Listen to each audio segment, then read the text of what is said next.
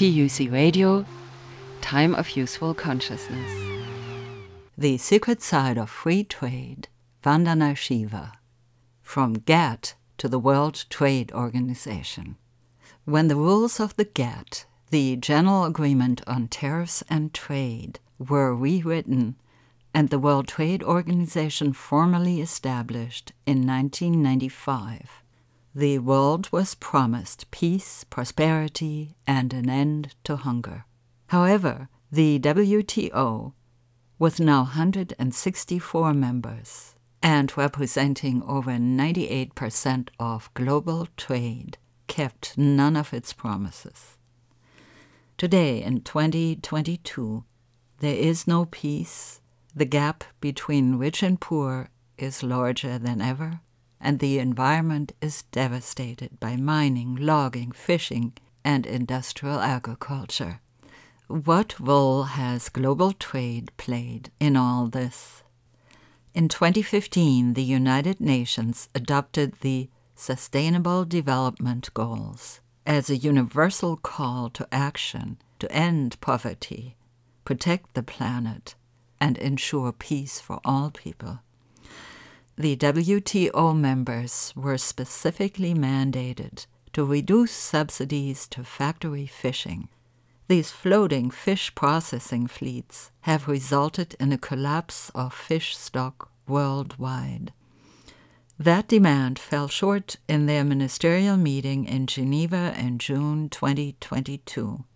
Subsidies, such as cheaper fuel for the industry, which are one of the main drivers of overfishing, were not included in the agreement. The top 5 subsidizers of factory fishing, by the way, are China, the European Union, the US, South Korea, and Japan.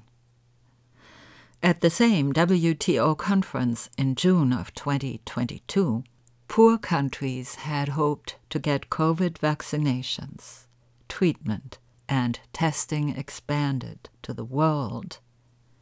But the WTO ministerial declared that the intellectual property rights of the pharmaceutical corporations had priority and needed to be protected.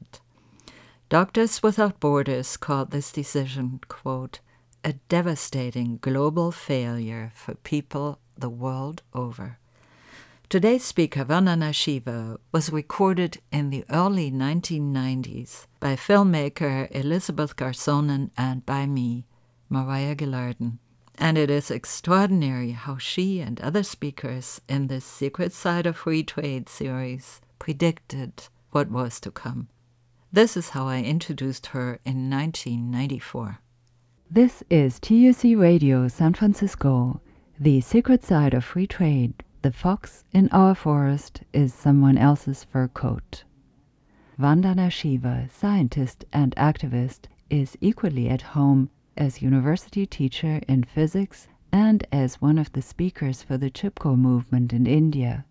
That movement, mainly consisting of women, has protected forests from government loggers.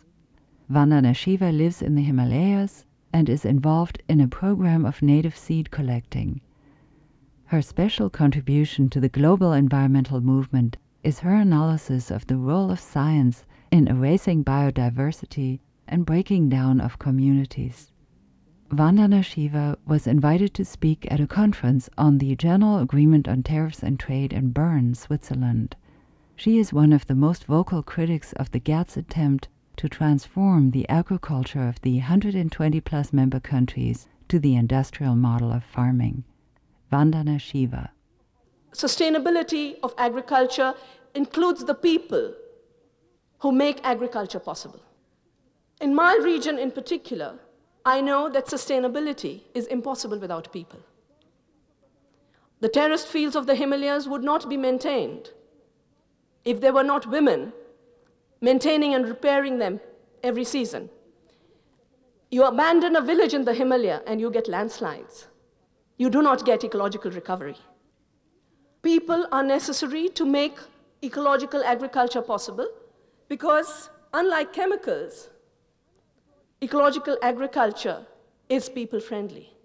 It needs people. It needs people to weed. It needs people to transfer organic matter from cowsheds to fields. It needs hands.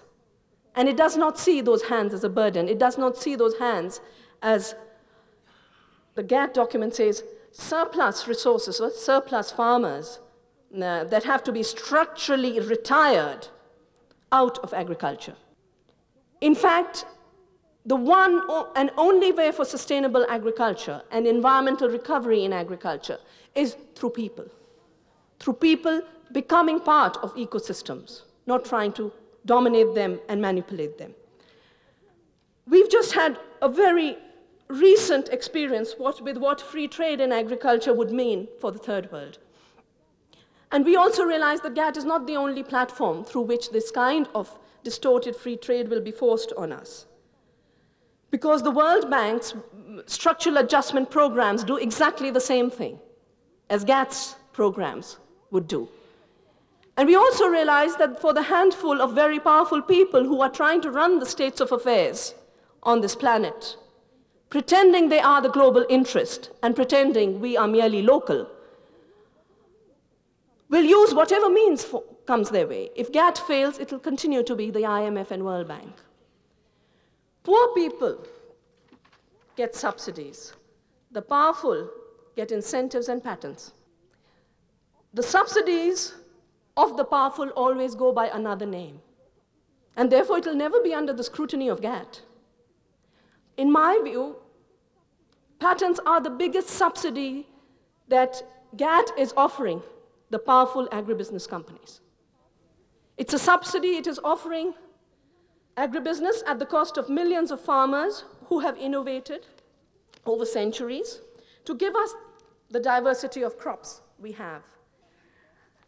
Dr. Schelling talked about how industrial seed industry is discovering drought-prone seeds. I thought they'd been discovered long ago by farmers working in drought-prone regions. Well, this notion of discovery which has to be rewarded today so that all the discoveries of the past get erased from our memory is to me theft. It's the theft of our knowledge heritage. It's our theft of our biodiversity heritage. It's a theft of our basic right to survival. The second problem I've had about the so-called free trade, which to us is very clearly just basically to create freedom for transnationals and rob the freedom of citizens who are engaged in production and consumption of food according to their ecologies, according to their cultures, and according to all the diversity that makes life worth living. And they have been the least responsible about environmental protection. A myth we have is that you need growth of the $200 billion that every newspaper in every country every day is repeating as a magical keyword for why we need free trade. We need that growth so that you can invest in environmental protection. Why do we first need to destroy the environment in agriculture to then need the growth to fix it? There are many destructions that money cannot fix. For instance, the extinction of species. No amount of pumping of money can bring back the amazing millets, the amazing oilseeds that in India have disappeared in large pockets. Protection is the only mechanism because, at least in ecological disruption, there are many areas in which there is no cure, not even with money. The second problem about the environmental issues as being discussed in GATT is that we are told in the GATT's Trade and Environment document that environmental policy will stay a domestic affair. But agricultural policy has to be global because someone's domestic production is someone else's market. The problem is the same thing is happening with the environment. Someone else's resource is someone else's market, which is why we are finding it so difficult to protect the tropical rainforest. Because for the people of Sarawak and Papua New Guinea and Indonesia, that forest might be home. But for the Japanese companies that are logging it, it is just a market. And one of the reasons it's not been easy to have environmental protection where there is global trade pressure on environmental resources is because some people's life support systems are other people's markets. For instance, Because of the Green Revolution, it has paid to destroy old, tall varieties to substitute them by dwarf varieties. It has paid to destroy diverse systems of agriculture, to have monocultures. Because you have now given value to that destruction, it is impossible to reproduce the system through that same logic. And I know that because in Punjab, in the state of Punjab, where the Green Revolution has created absolute social and political havoc, in that state of Punjab, the agricultural scientists are realizing you cannot keep pumping more agriculture, and they go to the farmers and say, leave your fields fallow for a season. And the farmers turn around and say, you have made an economic package that works if we cultivate for 3 seasons. How do you expect us to leave it fallow for 1 season without giving the kind of support of not being penalized on the market? The rewards that come from the logic of return to nature are very different from the rewards that come from international trade.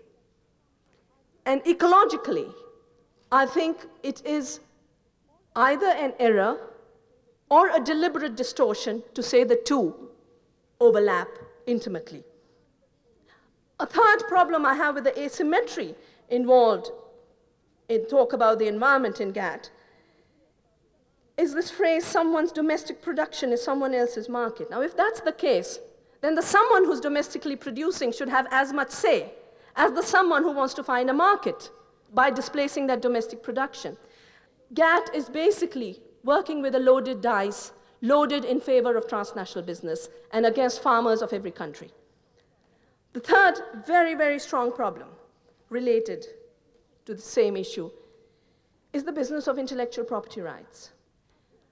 Intellectual property rights, I think, are the kind of areas where we can explore in debate and dialogue much further exactly how much commitment GATT, and if we get the MTO, have towards the protection of this planet. Because agriculture and environment, we know, are not that separate. Natural resources are the very base of agriculture. And if you can say that the domestic policy for environment, which is the domestic policy for natural resources, which should in rural communities become the domestic policy for agriculture, then there's something inconsistent with saying agriculture policy has to be globally determined. And the same goes for issues of patents and intellectual property rights. The market has never been the place where environmental protection has emerged. In the area of life, the life of plants, the life of animals, the life of farming communities, we know that it'll be other issues, other values, other foundations of existence, which will determine whether we as a planetary community, as one group of species of a planetary community, will be able to live into the time horizons that GATT does not even think of, because it is thinking of somebody's market today in the here and the now. We need to think a little longer. That was Vandana Shiva, recorded at a conference on the GATT in Switzerland. When she gave that talk in 1989, the General Agreement on Tariffs and Trade had not yet been renamed the World Trade Organization. The WTO was formally established in 1995. Filmmaker Elizabeth Garsonen interviewed Vandana Shiva for her 1993 film, The Secret Side of Free Trade. Cultural systems need economic viability. They need a context in which they're allowed to survive. GATT, by allowing free trade of grain and food products, for instance, will allow dumping of cheap exports from the big countries with big exporting agencies. What that will basically lead to is a dismembering of our rural communities. So there won't be a culture, there won't be people to keep that culture alive, and there won't be people to keep ecology alive through that culture, because they'll be turned into overnight destitutes, very much of the kind we see in Africa. Africa's crisis is ecological because people have been forced to move out of rural areas because cheap food imports has forced them to stop being agriculturists and farmers. And being uprooted from the land, they have all become refugees. The refugees of sub-Saharan Africa are basically refugees created by cheap food imports. And that is the scenario that GATT's free trade will create. In that context, there is no time, no place, no location for culture. Culture needs a place, it needs a rooting, it needs a belonging. From time immemorial, farmers of the third world, farmers of other parts of the world, have selected seed, improved seed, saved seed, reproduced seed, and they've done it as a gift from nature to them and from them to each other. Seed has never been a private property. But in recent years, big business has found that they could turn seed into a commodity and turn seed supply into a major market. The first place where they tried it out was with hybrids. Hybrids do not reproduce seed. Hybrids only produce the crop. You cannot use the saving of a grain from hybrid, maize for instance, to renew next year's crop. That was like a biological patent. Now the multinational seed companies want legal patents to prevent farmers from saving their own seed. That has already been achieved by deleting from the Union on Plant Variety Protection, UPOV, the clause that allowed farmers to save their own seed, even when the seed had been bred by breeders. GATT is taking that one step further and basically saying no farmer will be allowed to save their seed because some company has decided that that seed is their market. And they do that through the pretension that a few scientists who are paid by these corporations are creating this diversity with which we have been gifted by nature. They take on this role of man as creator and technocratic and corporate man as creator and claim innovation rewards through patents and monopoly protection.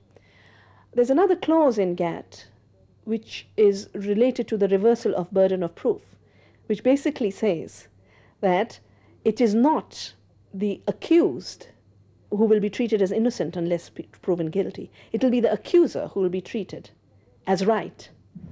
And with the reversal of burden of proof and the existence of broad patents as they're emerging, particularly in countries like US, where companies have got patents on 260 characteristics of individual plants, or all the protein, high-yield protein characteristics of all plants, or the yellowness of flowers, or the greenness of leaves.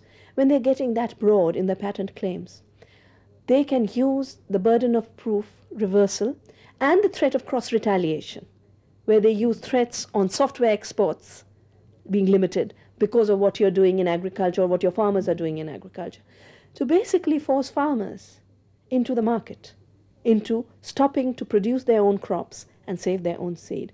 We can imagine very quickly that this will lead to massive devastation of biodiversity, because when farmers cannot save their own seed and have to become the markets for multinationals, and the multinationals are limited. They want to produce 5 crops from which they can get their starch and their protein and use it to process into the diversified products we get on supermarket shelves.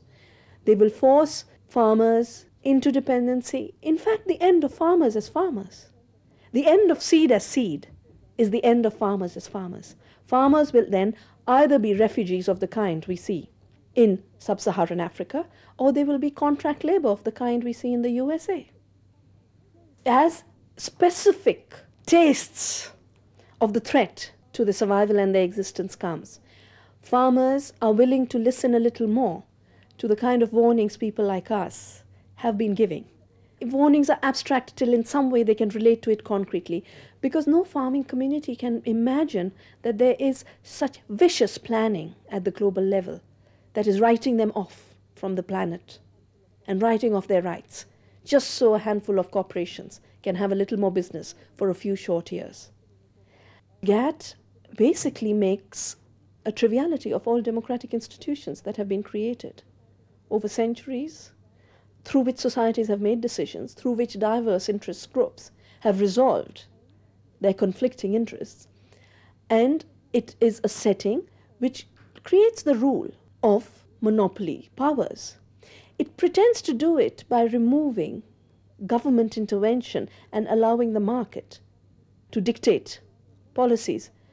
But what's forgotten is that when global corporations have annual budgets which go way beyond the annual budgets of entire third world countries, how those corporations will dictate the terms is in fact far more totalitarian and far worse in terms of democracy than any government dictatorship. Vandana Shiva. Later in 1993, she spoke in San Francisco at a conference on the impact of biotechnology on agriculture. She had just attended the Agri Festival in India, which marked the beginning of a campaign by Indian peasants against the General Agreement on Tariffs and Trade and the new system of patents on seeds that it creates. The objective of biotechnology, Vandana Shiva says, is not to allow the seed to give 10,000 seeds, but to end the reproduction of life and then claim a patent on that process. Under the patent rights in GATT, called intellectual property rights, ancient knowledge of farmers across the world is taken away, processed in the lab, and turned into the property of the drug or chemical company. Here is Vandana Shiva.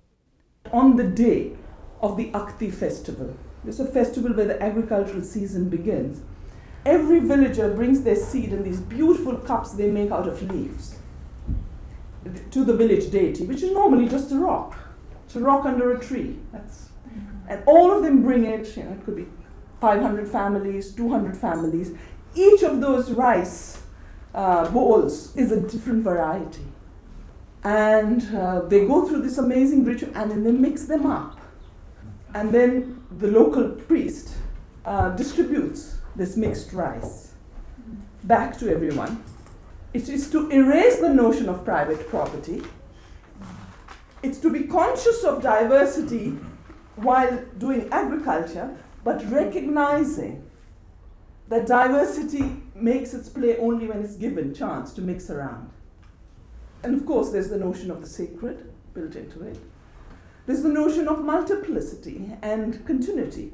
One of the very important breaks that genetic engineering is introducing is really truncating time at the level of the past by denying the history, denying where what property came from, not recognizing it in nature, not recognizing it in the contribution of third world communities, and claiming it was created in the lab by, Pat Mooney's lovely phrase, white men in white lab coats.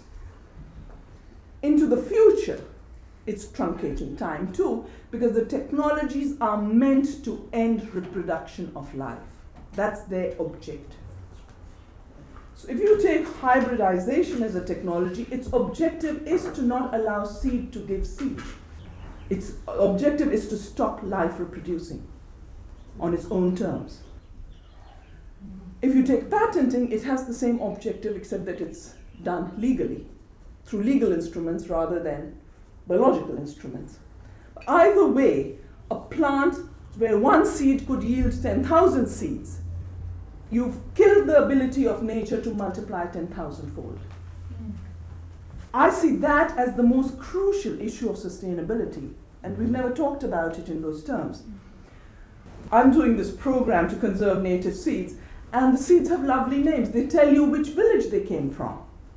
In my area in the Himalaya, they tell you which seed comes from Nepal and which comes from the Tarai, because the names tell you that. This one is Paleopar, or this one is across this river. The seeds carry memory, and they carry gratitude. The new seeds deny both. Neem, it's a tree we've used for centuries. It's a grandmother's tree. My mother treated me with neem, I've treated my son with neem. It's a medicinal plant, it's a pesticide plant. Where you plant a neem, you don't get malaria. Just count anything about it. It has value. We brush our teeth with it, we bathe with it, we cure skin problems with it. Just the other day, I saw an article that says that an American discovered its pesticide properties. And that the first ever facility to be set up using neem will be done by an American company called Grace. Now that assumption, but W.R. Grace, this assumption of creation is where the intellectual property rights notion comes in. Without intellectual property rights, genetic engineering fails. The other really crucial issue about genetic engineering is the denial of impacts on biological organisms, biohazards, biosafety. And there's an interesting contradiction built in here. When it's claiming rights through intellectual property, then other people's knowledge is nature. Their organisms are just natural organisms. When it comes to saying we are not responsible for impacts of the organisms we deal with, then Bush turns around and says these are natural organisms. So it's one kind of claim for patenting, and it's another kind of claim for running away from responsibility of impacts. For us in India, this has really become the key issue. The freedom of the seed, defined as the freedom of wilderness in the seed. Wilderness is not areas. Wilderness is the ability of life to reproduce on its terms. Wilderness then supporting communities that organize on their principles, self-organize, produce on their terms of what is necessary and what is not in their sense of values.